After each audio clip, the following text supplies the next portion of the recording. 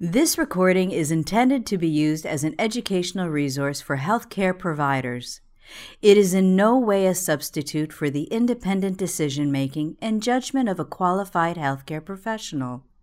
It should not be used to make a diagnosis or to overrule the advice of a qualified healthcare provider, nor should it be used to provide advice for emergency medical treatment. Rwandan National Neonatal Protocol and Discharge Planning with Mirab Nishime. Introduction. I'm Mirab Nishime. I'm a nurse working with Partners in Health. Today, we are going to revise the chapter related to discharge planning. Overview. By the end of this chapter, participants will be able to describe the 4 assessments that should be made when deciding whether to discharge a patient. Recognize 3 danger signs that would prevent discharge. Identify 3 examples of infants who should have rendezvous.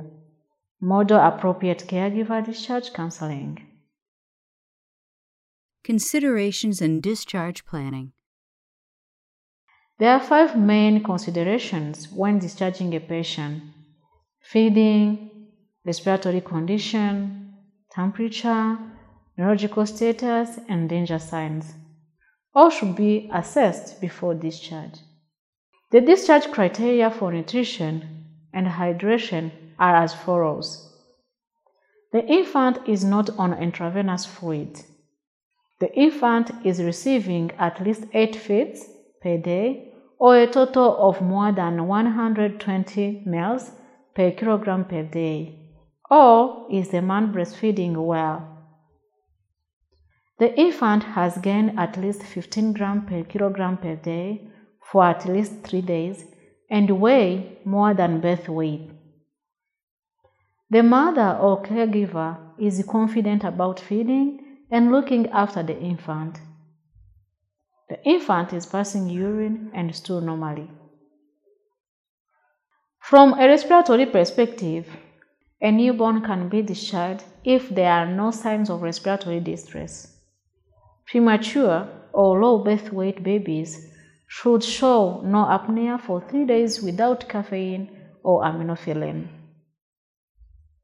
In terms of thermoregulation, an infant who maintains a normal temperature of between 36.5 degrees Celsius and 37.5 degrees Celsius without the use of an incubator or radiant heater for at least 3 days can be discharged.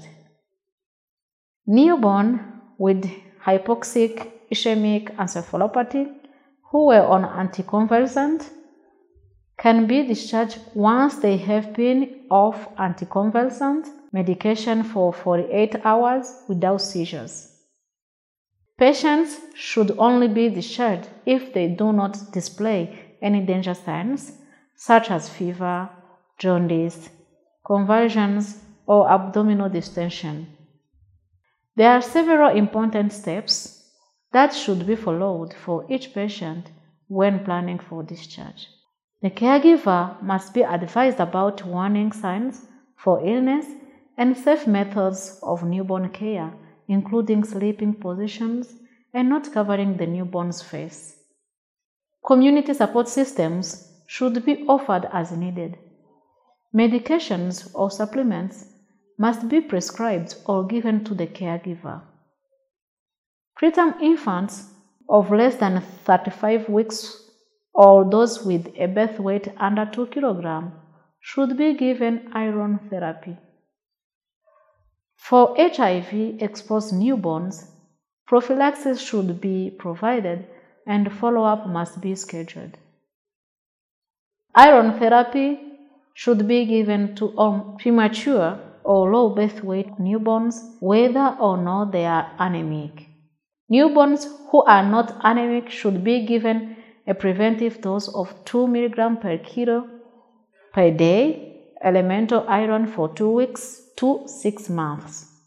Anemic infant should be given a treatment dose of 4 mg per kilo per day for 3 months, then transition to the preventive dose for another 3 months. Iron is available in different forms and concentrations with different amounts of elemental iron. Be sure to pay close attention to the concentration of elemental iron and ensure proper dosing according to the protocol. Review the exact dosing and administration with the caregiver prior to discharge. Keep in mind that overdosing on iron can be very dangerous. Infants with certain concerns should be seen for follow-up at the outpatient clinic 1 to 2 weeks after discharge. This includes low birth weight and preterm infants, infants with concern for feeding difficult, severe birth asphyxia, confirmed meningitis, or other concerns for vulnerability, or those born to HIV-positive mothers. Contact details, weight, head circumference, final diagnosis, prescribed medicines, and discharge examination should all be recorded for the follow-up visit. Case studies. We will review the contents of this chapter by looking at a final case study. Oscar, a newborn patient, was born at 30 weeks gestation weighing 1,300 grams. His parents are asking you when he will be able to go home. What do you tell Oscar's parents? You can tell them that Oscar can go home when he's eating well and regularly voiding and stooling, gains at least 15 grams per kilogram per day for at least 3 days, and has exceeded his birth weight, has no respiratory distress and no apnea for 3 days without caffeine or aminophylline, and has a normal temperature without an incubator or other external heat source for at least 3 days. On discharge, Oscar should be scheduled for rendezvous because he is preterm and low birth weight. You are ready to discharge Oscar as he has met all the criteria. He is eating well and regularly voiding and stooling. He is gaining weight well and way more than his birth weight. He has not been on caffeine or external heating device and shows no signs of respiratory distress. What danger signs would you assess for prior to discharge? Assess for fever, jaundice, seizure, and abdominal distension before discharge.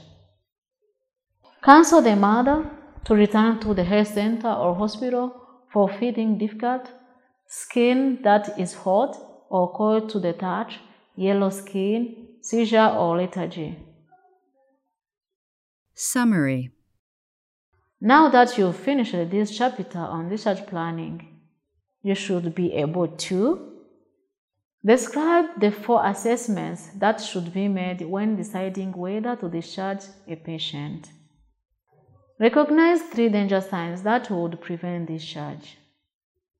Identify 3 examples of infants who should have rendezvous.